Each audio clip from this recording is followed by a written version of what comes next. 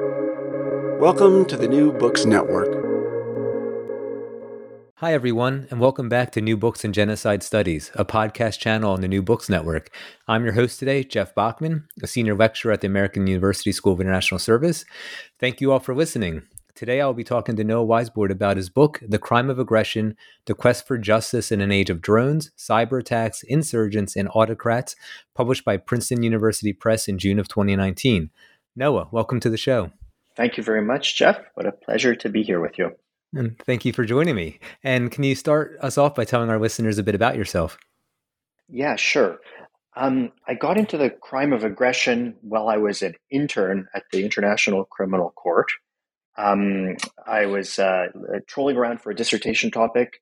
I hear some yelling outside the office, and it's the prosecutor of the court, Luis Moreno Ocampo, and he's just getting yelled at by a 5-foot-tall, 84-year-old man named Ben Ferenz. And the prosecutor beckons me over to see what's going on.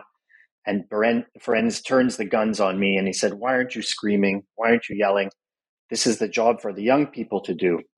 And what he's referring to was that the United States had just tried to prevent the inclusion of the crime of aggression into the new International Criminal Court treaty, and they had just invaded Iraq. And Ferenz, as being the last living Nuremberg prosecutor, was just livid that they had turned their back on the Nuremberg precedent, one of the great legal innovations of the United States in his view. So that's how I kind of got into this subject. Thanks, Noah. And because we don't get to it too much in the rest of the interview, are there any other personal experiences that you have that influenced your thinking and your interest in this? I know in the book you talk a little bit about going to Rwanda for the local courts there after the genocide. Are there other personal experiences that you had? Yeah, I come kind of at this from a social work standpoint. I had a great professor of social work who was an expert in psychotherapy with involuntary clients, people that were kind of court mandated to be in there, and especially with people that had committed crimes against children, sexual crimes against children. And she pointed out that the greatest kind of experiment in involuntary psychotherapy was taking place in Rwanda. This was the late 1990s, early 2000s, after the genocide, where everybody in the entire country was being forced to, being required by law to participate in this justice therapy process called Gacaca, where the communities would sit in judgment of members of their own community for having committed crimes during the genocide. And they had the power of courts to just release these community members back into the community or to send them back to these substandard Rwandese prisons, sometimes for the rest of their lives. So I sat in on these kind of justice healing experiments, and I started to realize that there was a big kind of human dimension, psychological dimension, and wonder what law can do, whether it could accomplish justice and healing, and whether these two concepts were in fact compatible at all. Thank you. It's very interesting. And I mean, I suppose a question I have about these experiences that you had is whether you're an optimist or maybe a pessimist or somewhere in between. I would describe myself as a skeptical optimist. I don't think I would do the work I do if I was simply pessimistic, but I'm a little skeptical about what can be accomplished without fairly drastic shifts in terms of what I believe to be the impunity some states are able to operate with. This is something I kind of been, I don't know, I get stuck on. And so, next year I have a book coming out, which I hope will successfully demonstrate the ways the major powers have insulated themselves against accountability for the crime of genocide. And so, yeah, back to the question, what about you? Are you an optimist, a pessimist? In your book, you write, quote, "The hidden strength of the crime of aggression lies not with a court in The Hague or the UN Security Council, but in the way in which its existence reframes international politics." And I think this sounds optimistic. So, yeah, I'll turn it over to you. I think I'd rather ask you, after what you just said about looking at impunity from the leaders of major powers for, atrocity crimes, how is it that you can stay optimistic at all? I mean, I'll weigh in, but I'm interested in how you can remain optimistic in light of that. That's that's interesting. I think the optimism part of it rests in what I hope are evolutions or progressions in international law and its application. And I'm thinking about the potential role the International Court of Justice can play. Like the Gambia versus Myanmar case gives me some hope. Although, I think as in terms of the major powers, it's not simply accountability for crimes they might commit against their own people, but also for how they contribute to criminal acts of other states. And I've written a bit about U.S. support for Saudi Arabia and the coalition in Yemen, and even the debates in the Congress. And so it gives me some mixed feelings about optimism versus pessimism. But I think more specifically, as a teacher, as an instructor at a university, engaging with young people also gives me optimism, because of the things that I hear and the discussions we have in the classroom. But then, of course, there are some of the skepticism creeps in when I think about how, even considering, say, Noam Chomsky's manufacturing consent and sort of the culture of institutions, and even when people who mean well and get into, say, government positions, but then the sort of institutions alter in some ways, or potentially alter in some ways, how their approach was when they first got into when they are actually sort of within the institution. So I guess the short answer to the question might be that I'm sort of torn between these different feelings. Mm-hmm. I mean, I think the answer that someone gives to this question depends a lot on their theory of history. Is history a mountain to climb? Is it two steps forward, one step back? Is it a cycle where these themes keep repeating? Is it a pendulum, that's swinging between right and left, or optimism and pessimism? Or is it just nothing? Is it just where this is just some overlaid story that we're putting on top of a bunch of events that have no meaning in themselves? I guess my answer to your question about optimism and pessimism is that this book is one of the major themes running through it is an attack on cynicism. It's not exactly answering your question, but what I've found is that the cynics are deriding all of these legal attempts that you're mentioning, and creation of new institutions, creation of new standards and rules, agreed upon realities. They're deriding them and calling the people like Ferencz that are trying to create a better civilization dreamers. And they say that their big thing is to not be fooled and not to look foolish, the cynics. But they are submitting, ultimately, their pretense that it's all corrupt actually excoriates, it's pretending to excoriate what it ultimately excuses. So it's pretending to be an attack on power, this mode of cynicism, but it's ultimately excusing power because nothing is of any use to do it all. That's what this book is. It's an attack on that. It's an attack on that posture. And when I don't know if you want to name names, but when you're thinking of the cynics, I mean, what came to my mind was someone like Eric Posner and the Twilight of Human Rights Law. Is that sort of the school of thought you're thinking about when you refer to the cynics? I would say it's the realists a lot of the time. So saying that there's no point in making any shared institutions or agreements, that it's like Thucydides. The strong do what they will and the weak accept what they must. And the cynics say, that's what you have to understand. But what that's doing is that's excusing the strong for what they are doing. It may be descriptively accurate in their view, but I don't think it matches with history. It's a massive overgeneralization, a very, very dark, pessimistic generalization that is disconnected from reality. I think and what it does is it just what is it? Are they protecting their feelings, their expectations? Are they trying to look savvy? What does this do except reinforce the status quo? Yeah, I agree. And I wanted to spend a little bit more time on Benjamin Ferencz, and you mentioned how you had a chance to meet him. Um, can you tell our listeners maybe a bit more about Ferencz?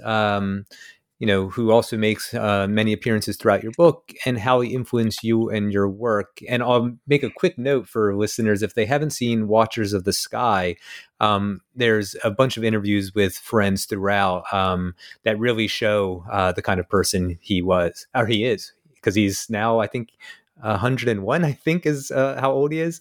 I'll turn it back over to you. I mean, Ferencz was, back to this discussion of optimism and pessimism. Ferencz is kind of a driving motor of optimism in international law. And a lot of, I kind of set him against Henry Kissinger, who's kind of a cynical realist view. And these two men were both Jewish men born in the ruins of the Austro-Hungarian Empire, and they escaped Europe, anti-Semitic persecution, and they came to completely different lessons. Where Ferencz, and they both grew up in New York City, and Ferencz from a poor family, and Kissinger from kind of a cultured, in certain ways privileged family, not rich.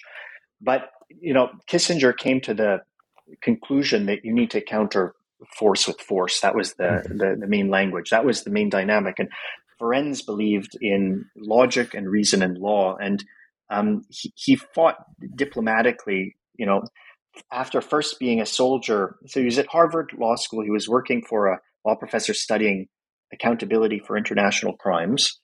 And then he left in order to fight in World War II, where he wanted to fight on the front lines, but he was too small and he had some other physical issues that prevented him. So they had him doing intelligence, and he was liberating concentration camps. He saw these atrocities, and to this day, if you speak with him about the camps, he will cry. He's still deeply affected, I think, traumatized by his experiences. When he came out of that, he was assigned to prosecute the Nazis under Telford Taylor, who was the American prosecutor at the time. And he found a trove of documents. His team found a trove of documents underground that implicated the Einsatzgruppen, the mobile death squads that would round up Jews and gypsies and disabled people and kill them behind enemy lines. And Ferencz said that we need to do another case. I found direct connections, documentary evidence that these particular men had committed, I think around 20 men, over 1 million murders. And Telford Taylor said, we can't do it. We don't have enough staff. And then he assigned Ferencz, if he was willing to do it, to do the prosecution. And Ferencz prosecuted the biggest murder trial in history, over 1 million victims, when he was 27 years old, secured convictions.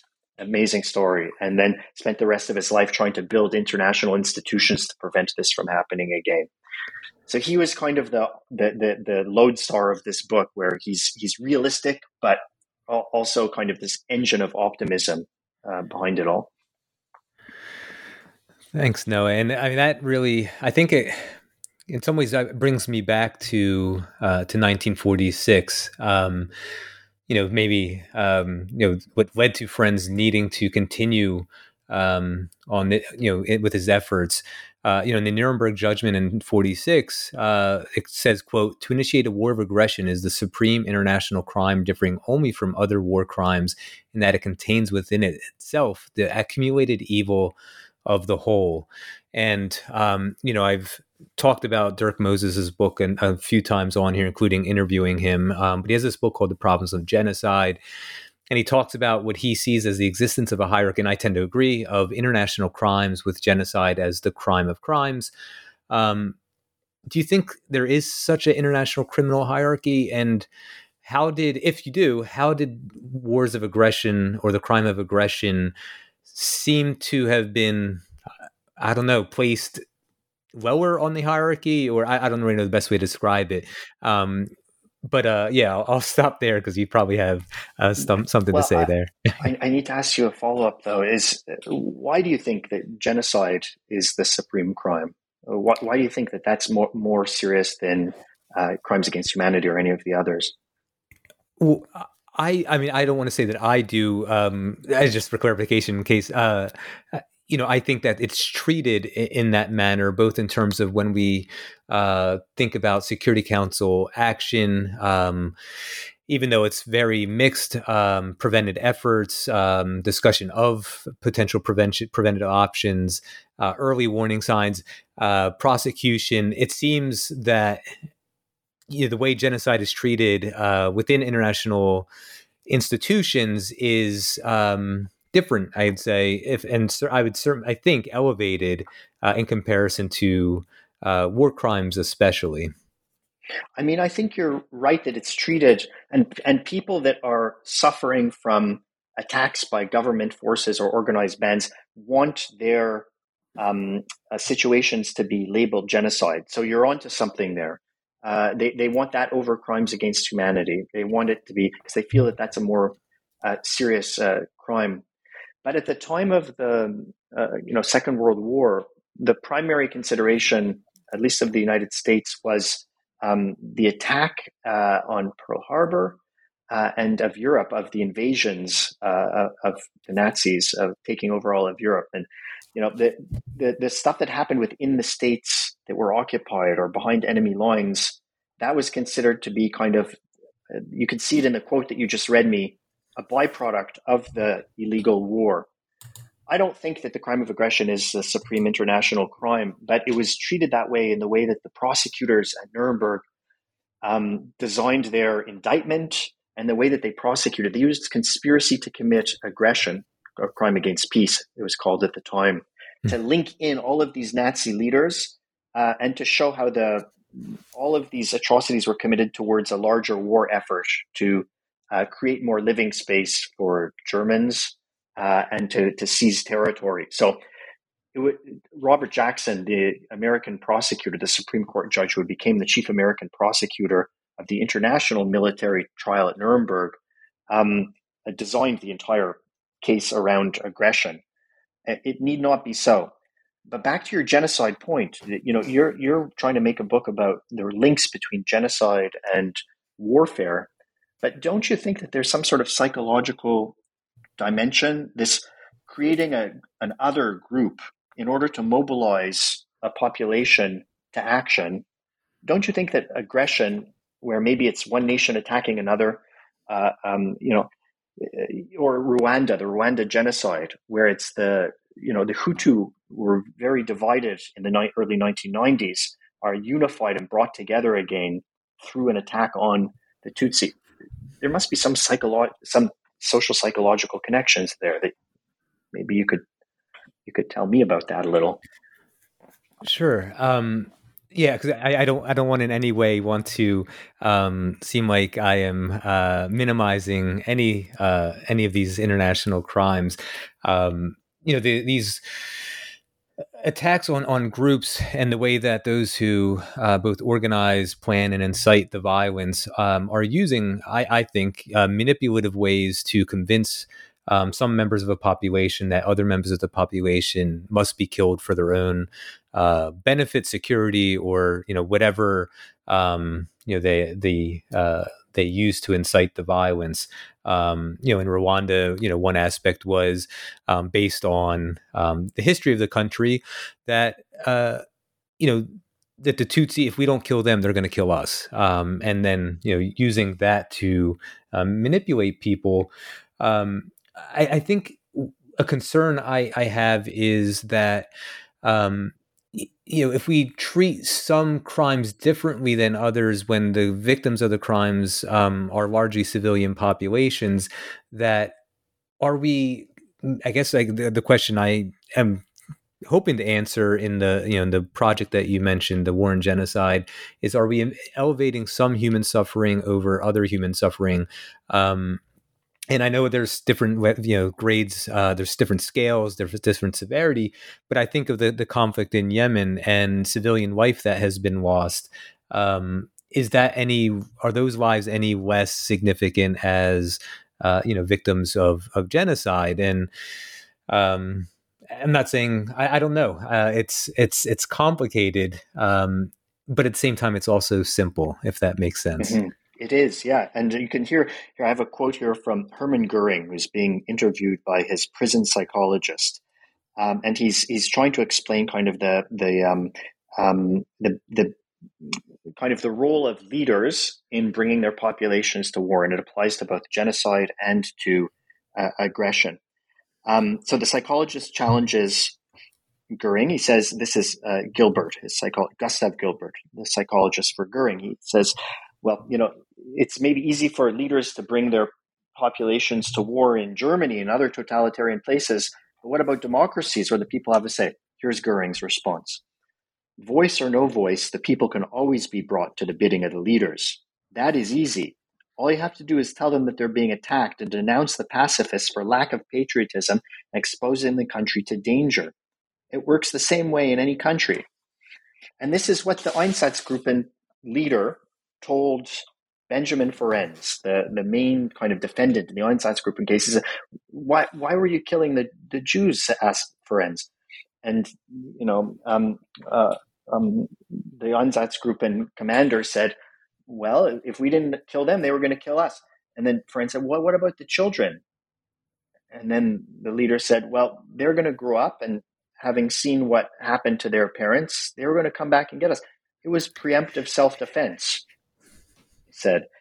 This is the same justification in Rwanda for killing the Tutsi. This is what was being shouted on Radio de Milkalin. So there's patterns of this kind of, the security argumentation. Mm-hmm. Yeah, and we've seen, I think, similar things with Israel and Palestine.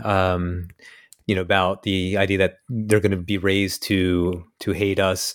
I believe there were similar things with, or the way people, members of Al Qaeda were talked about as well, or in places like Afghanistan, Iraq, that they're going to hate us, and so we have to bring, essentially, the war to them, or the use of force to them. Yes. Jeff, can I tie this in for a second? Look at what's happening in these self-defense cases going on. Ahmed Arbery, Kyle Rittenhouse, all of these people are doing preemptive strikes and then claiming self-defense, that they were threatened. And then when the prosecutor argues, well, you were armed and the other person was not armed, they say, well, if I didn't do it, they were going to take my armament. They were going to... What's happening is that there's a reappraisal of the concept of self-defense, a renegotiation that's going on right now in domestic law, but also in international law, crime of aggression, and also for these genocide arguments. You can see it with the Myanmar case that you were referring to before, where these leaders are claiming constantly self-defense, and we need a legal standard. This is an example against cynicism. We need a legal standard where we can draw a line. It doesn't have to be a perfectly clear line, but just to debunk these gaslighting arguments that that something is self-defense, like the killing of Ahmed Arbery, when it's obviously an act of aggression. So there's a larger thing going on now where we need to come to some agreement about what amounts to a legitimate defensive action against yourself or your people. Yeah, and in that latter case, I would say, fortunately, the court got it right. But that does relate to a larger question that I wanted to ask you about, and that is, in your chapter, Cold War, you said Bellum, you quote Ferencz as saying that, quote, it was clear that it was easier to commit aggression than to define it. And I was thinking about that, quote, and then, what you just said, and it makes me wonder whether it's clear that it's easier to commit aggression than to hold those responsible accountable, because we don't always hold those responsible accountable. Mm-hmm. Well, there's two things in that question. So it talks about that, raises issues in two of my chapters. First one relates to the definition of aggression and the distinction between aggression and self-defense. The second one is, how do you arrest somebody? How do you actually capture a head of state? And I have an entire chapter that just describes arrest scenarios, successful arrest scenarios. People always say that international criminal law is ineffective. But when you read this chapter, you'll see that most of the Yugoslav criminals, around 160-something Yugoslav criminals that were originally indicted for crimes in the former Yugoslavia were captured in these sometimes spectacular arrest operations and killed or tried, or they handed themselves in. And almost the same in Rwanda with the Rwanda Tribunal. So not everybody is getting captured at the International Criminal Court who they want. The Lord's Resistance Army people run by Joseph Kony that were committing atrocities in Ituri, in northern Uganda and in Congo and places like this. Not all of them were captured, but most of them were killed and some of them were tried. So I think if you read this chapter, you'll see that there are potential using, state forces. Gbagbo arrest is a very good example with French forces. Subterfuge, like the arrest of Bemba in Belgium by Belgian authorities. Sometimes bounty hunters are used, and they hand over the people to the International Criminal Court. Sometimes peacekeepers.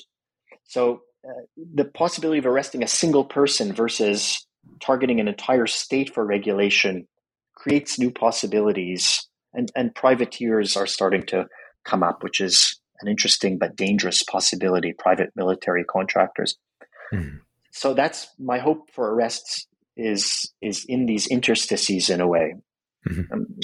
With the definition, I don't want to go on and on about about this, but the main idea is that it's first strike is the main concept. There's a list of acts that amount to acts of aggression: bombardment, blockade, attacking the armed forces of another state.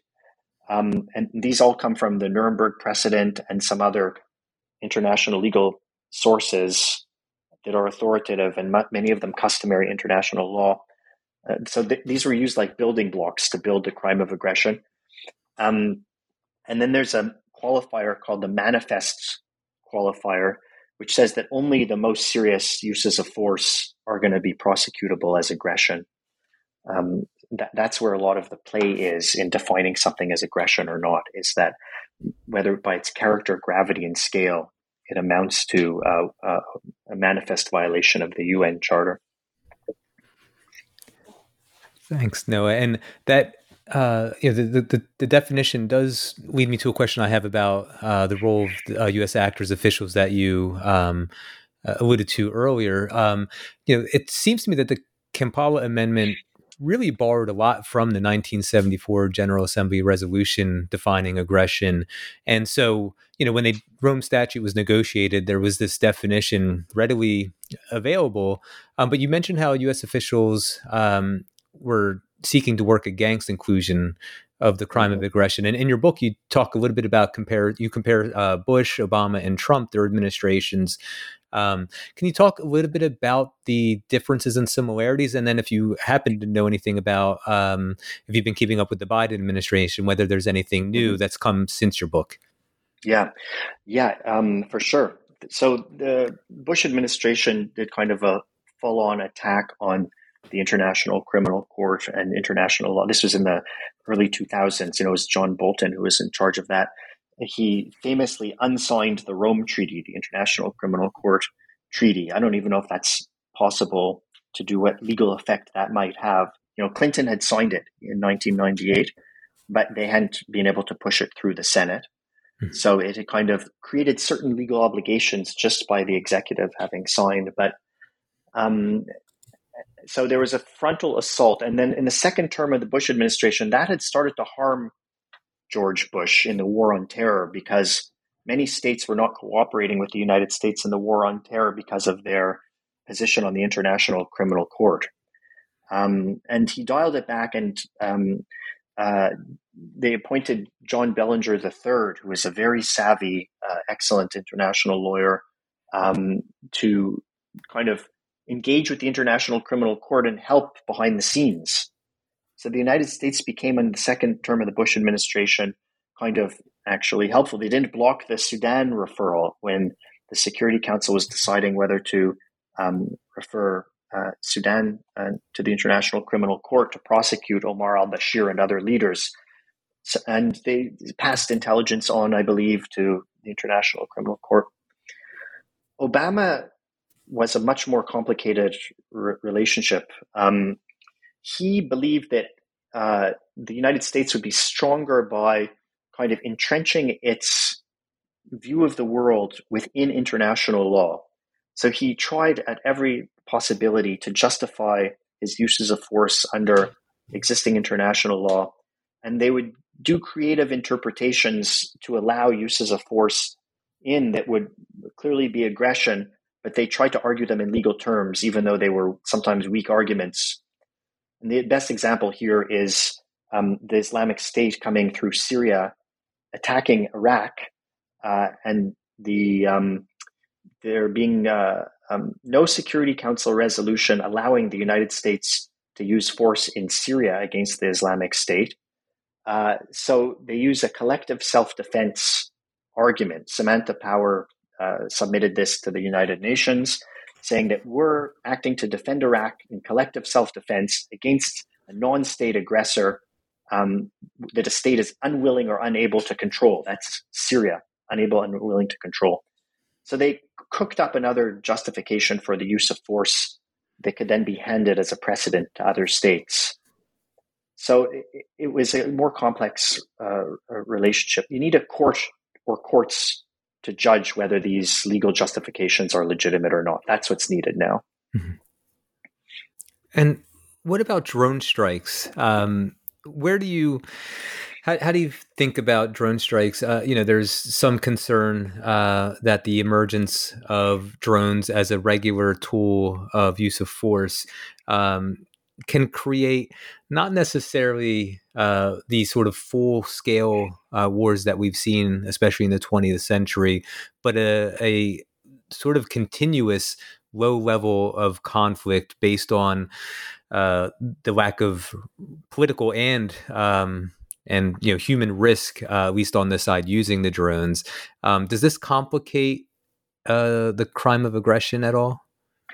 It's so interesting. The drone and the cyber attack developments are so interesting because kind of at a larger level, I'll get to your more specific question in a sec, but at a larger level, these are technological attempts in a way to navigate the legal terrain when it comes to the law of war. These are kind of low-level strikes, drone strikes, cyber attacks that don't trigger the law of war and the right of forcible self-defense if done just below the de minimis threshold.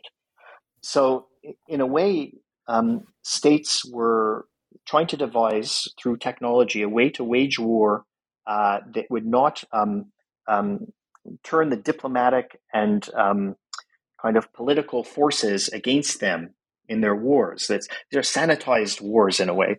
Drone strikes are supposed to be very specific, smart weapons, just hit an individual, maybe not give rise to a Security Council condemnation, maybe not give rise to diplomatic sanctions by states that were against that particular use of force.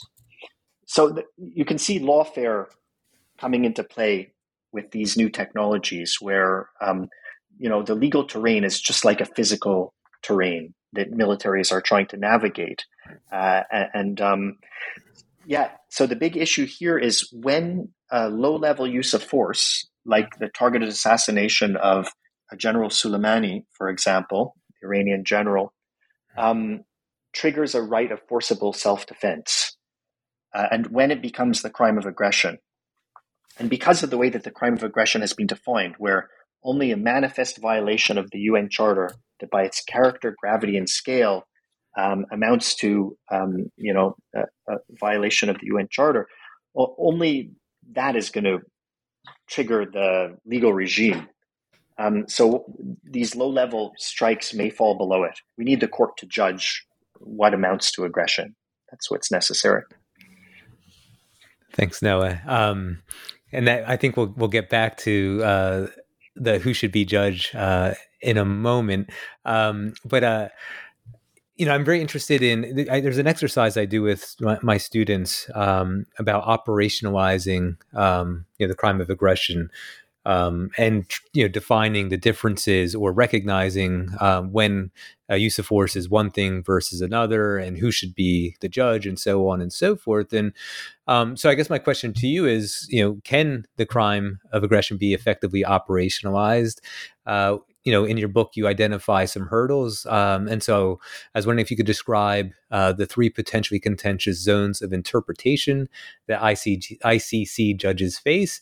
Some related questions. Sorry, there's going to bunch all in one here. Is it difficult to distinguish between aggression, self-defense, both traditional and preemptive, which has come up, and military intervention for real or perceived humanitarian purposes? And associated with that, there are, if you look at the example of Kosovo in 1999, a legitimate but technically illegal use of force. Does this still fall under the crime of aggression for judging? And then finally, connected to intervening uses of force, can something that began as humanitarian morph into aggression?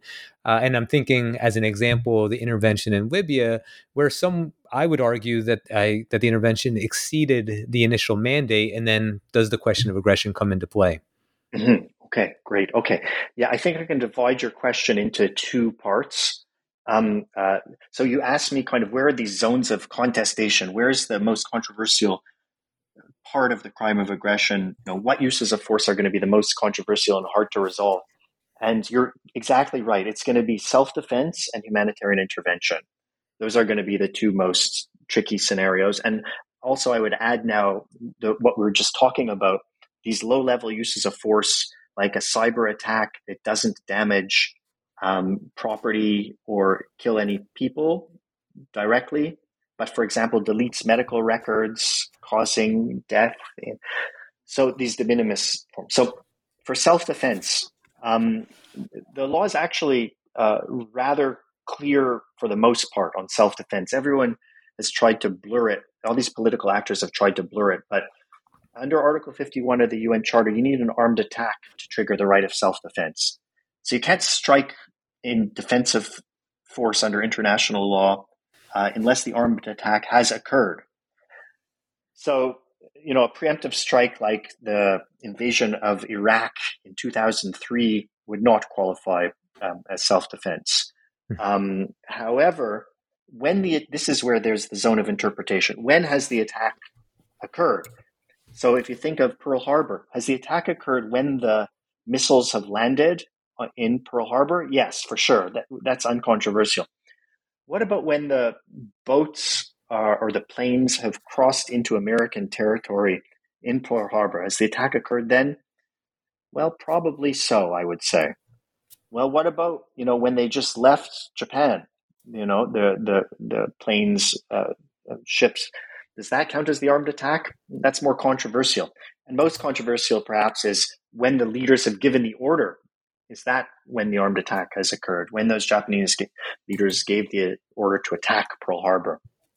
So that's the zone of interpretation for self-defense, especially.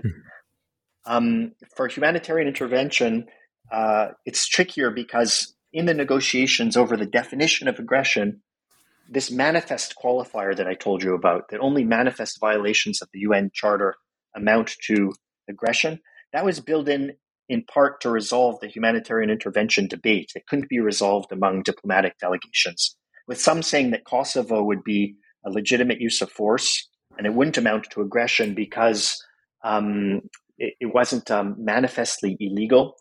Why is that? Because you can make an argument that it was done in order to vindicate international norms such as the protection of human life, human rights norms, things like this.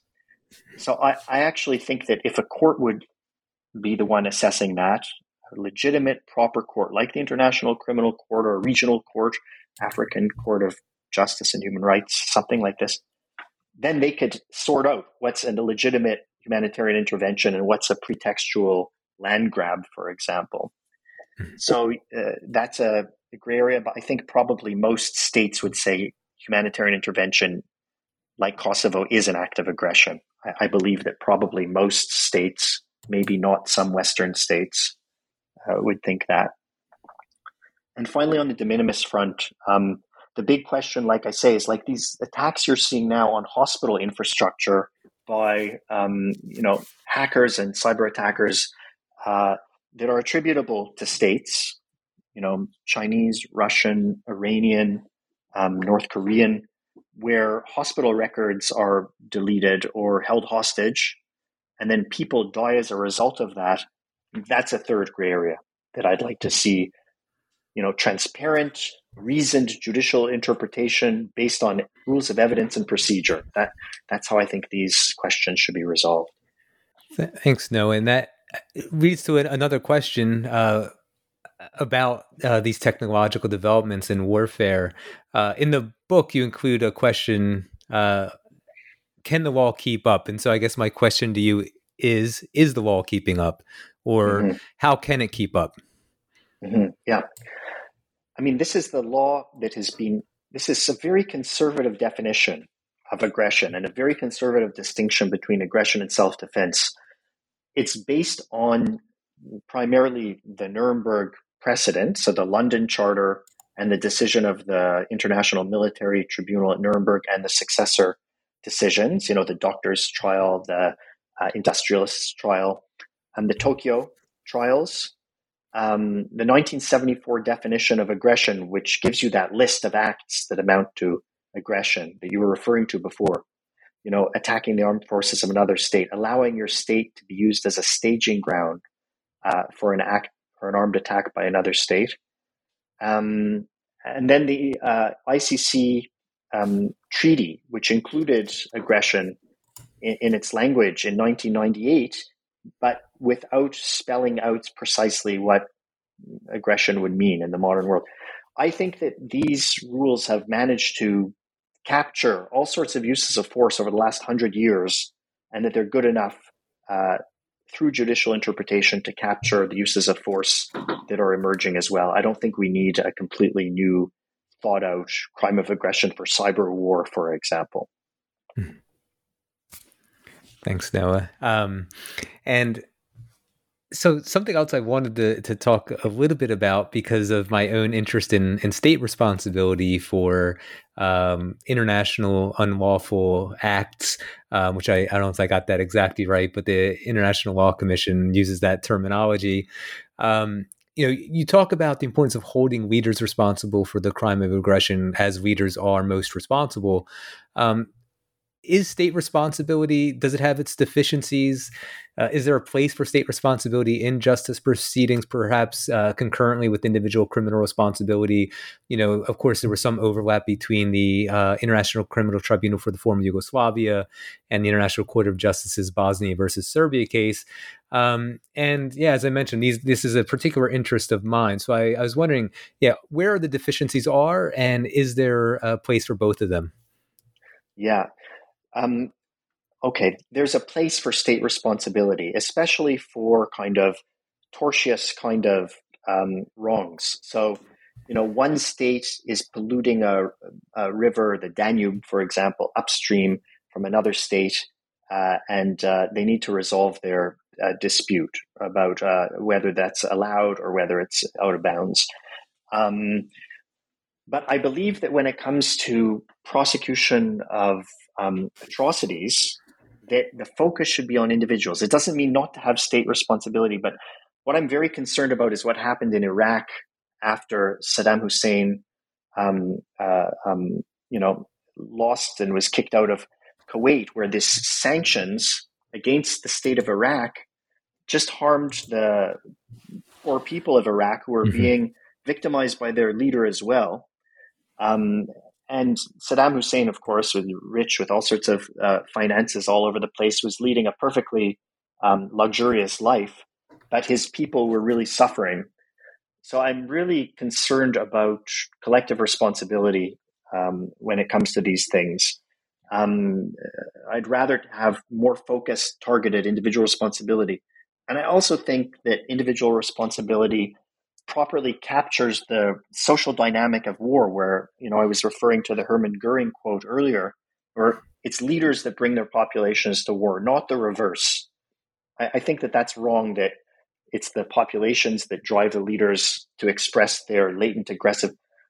There's kind of hostile, belligerent tinder in a society, which the leader then harnesses more often than not.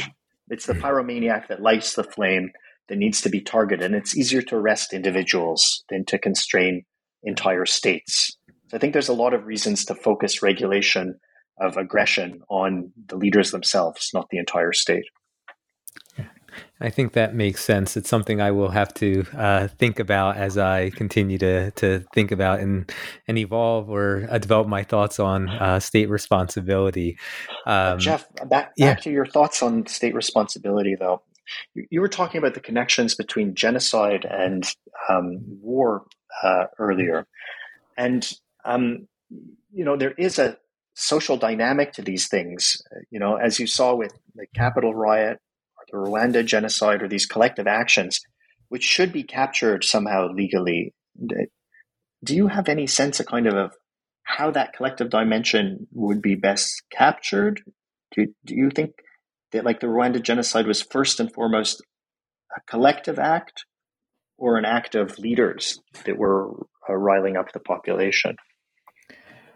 I do think in general that genocide is an act instigated by leaders, through, as I mentioned before, what I really do think are collective forms of manipulation, use of propaganda.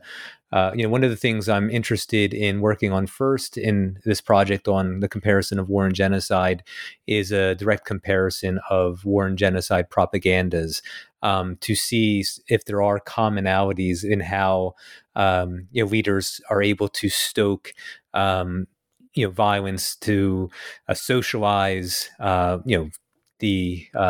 socialize killing people, and so I guess my thinking on state responsibility is primarily around the need for states to provide restitution or reparation for the crimes that were committed sort of in the name of the state, even if a state, I guess, can't commit a crime, if that makes sense.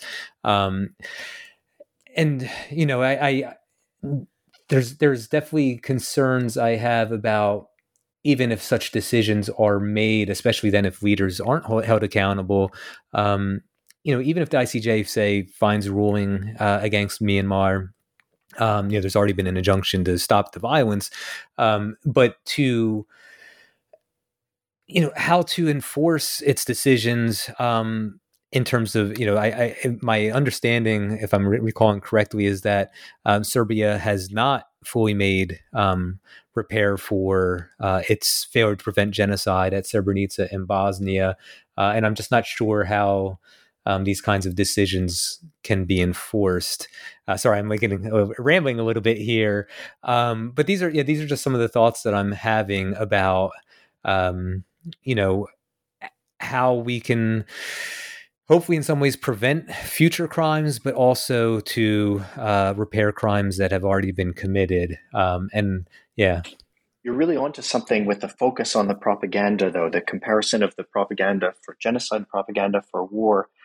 And when it comes to, look what happened with Hitler. So Hitler mobilized the Treaty of Versailles and the reparations when speaking at the beer halls to rouse up kind of belligerent anti-Semitic sentiment and mobilize a German populace, the far right of the German people, against this external enemy, these people that were sucking German funds out in order to rebuild their countries after World War I. And, the Germans found this completely unfair, and the economy was tanking. And this was a mobilizing force for Hitler, these reparations. They were deserved.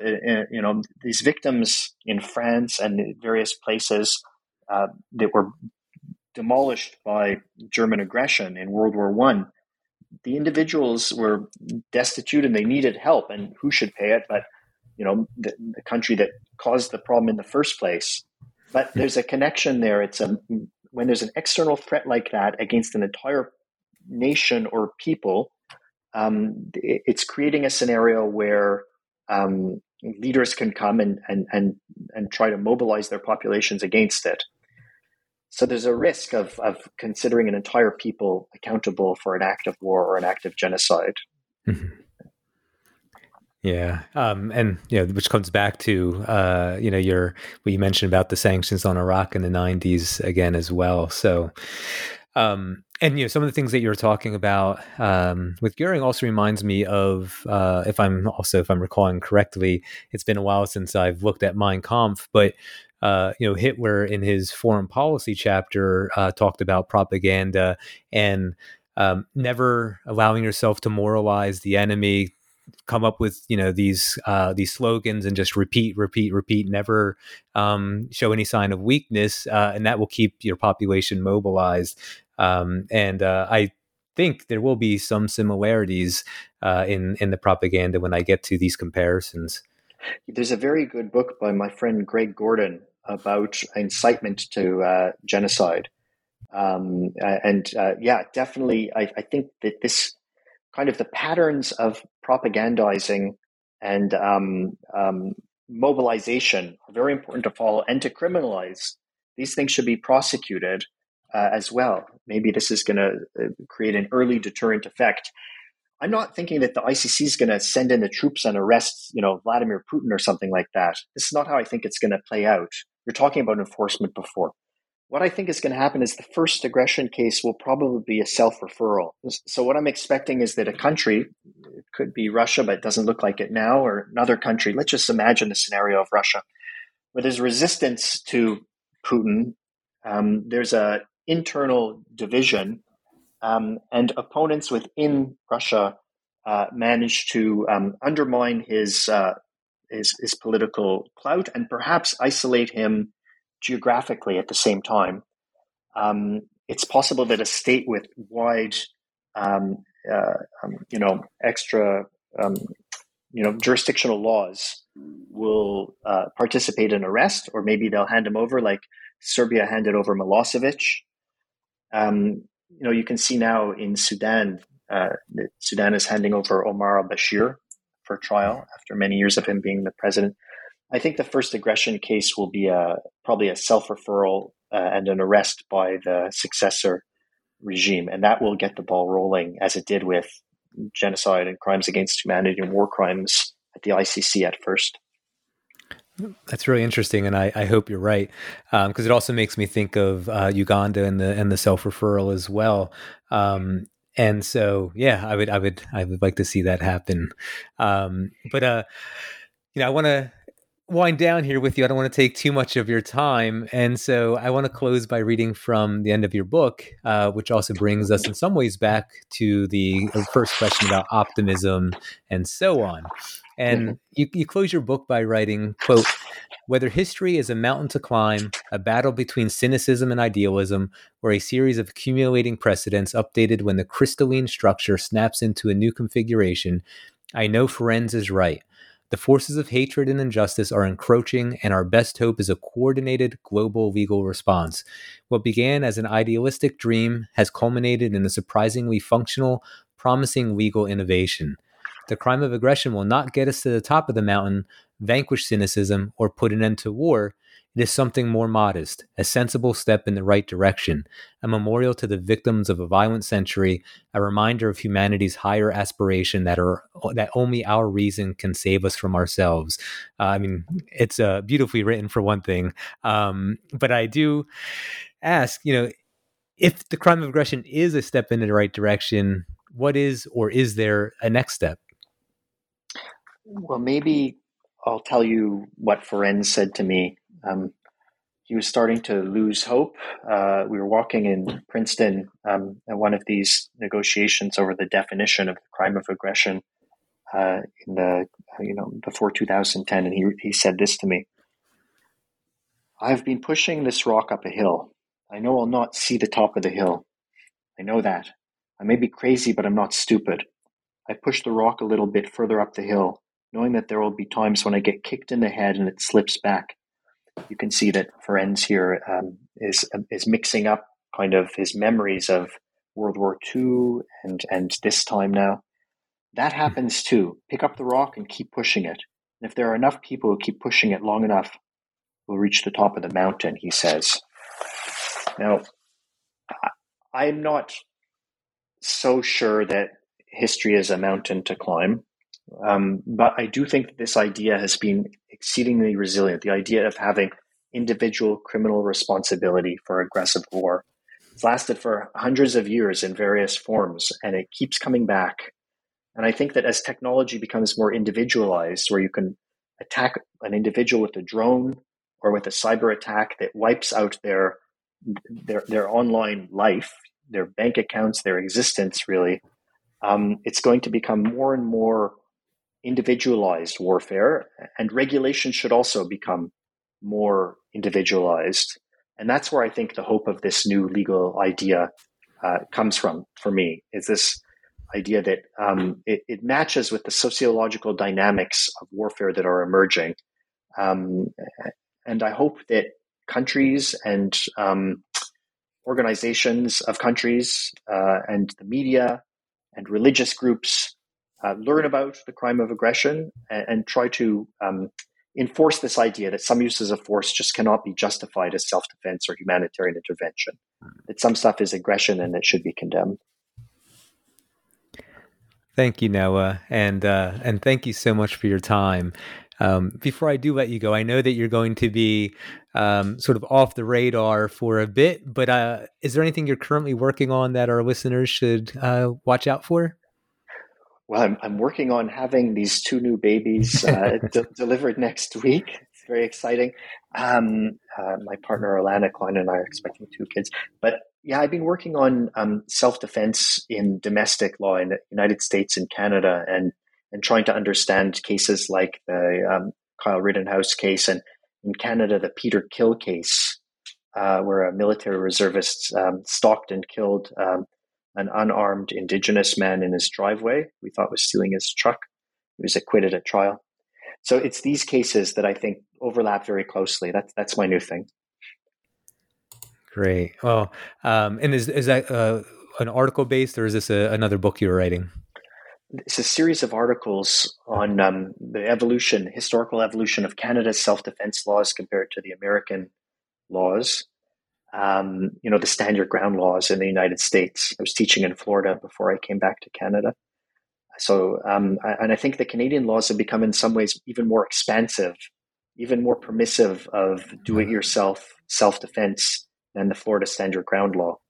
So I've been kind of putting up the alarm, sounding the alarm on that issue.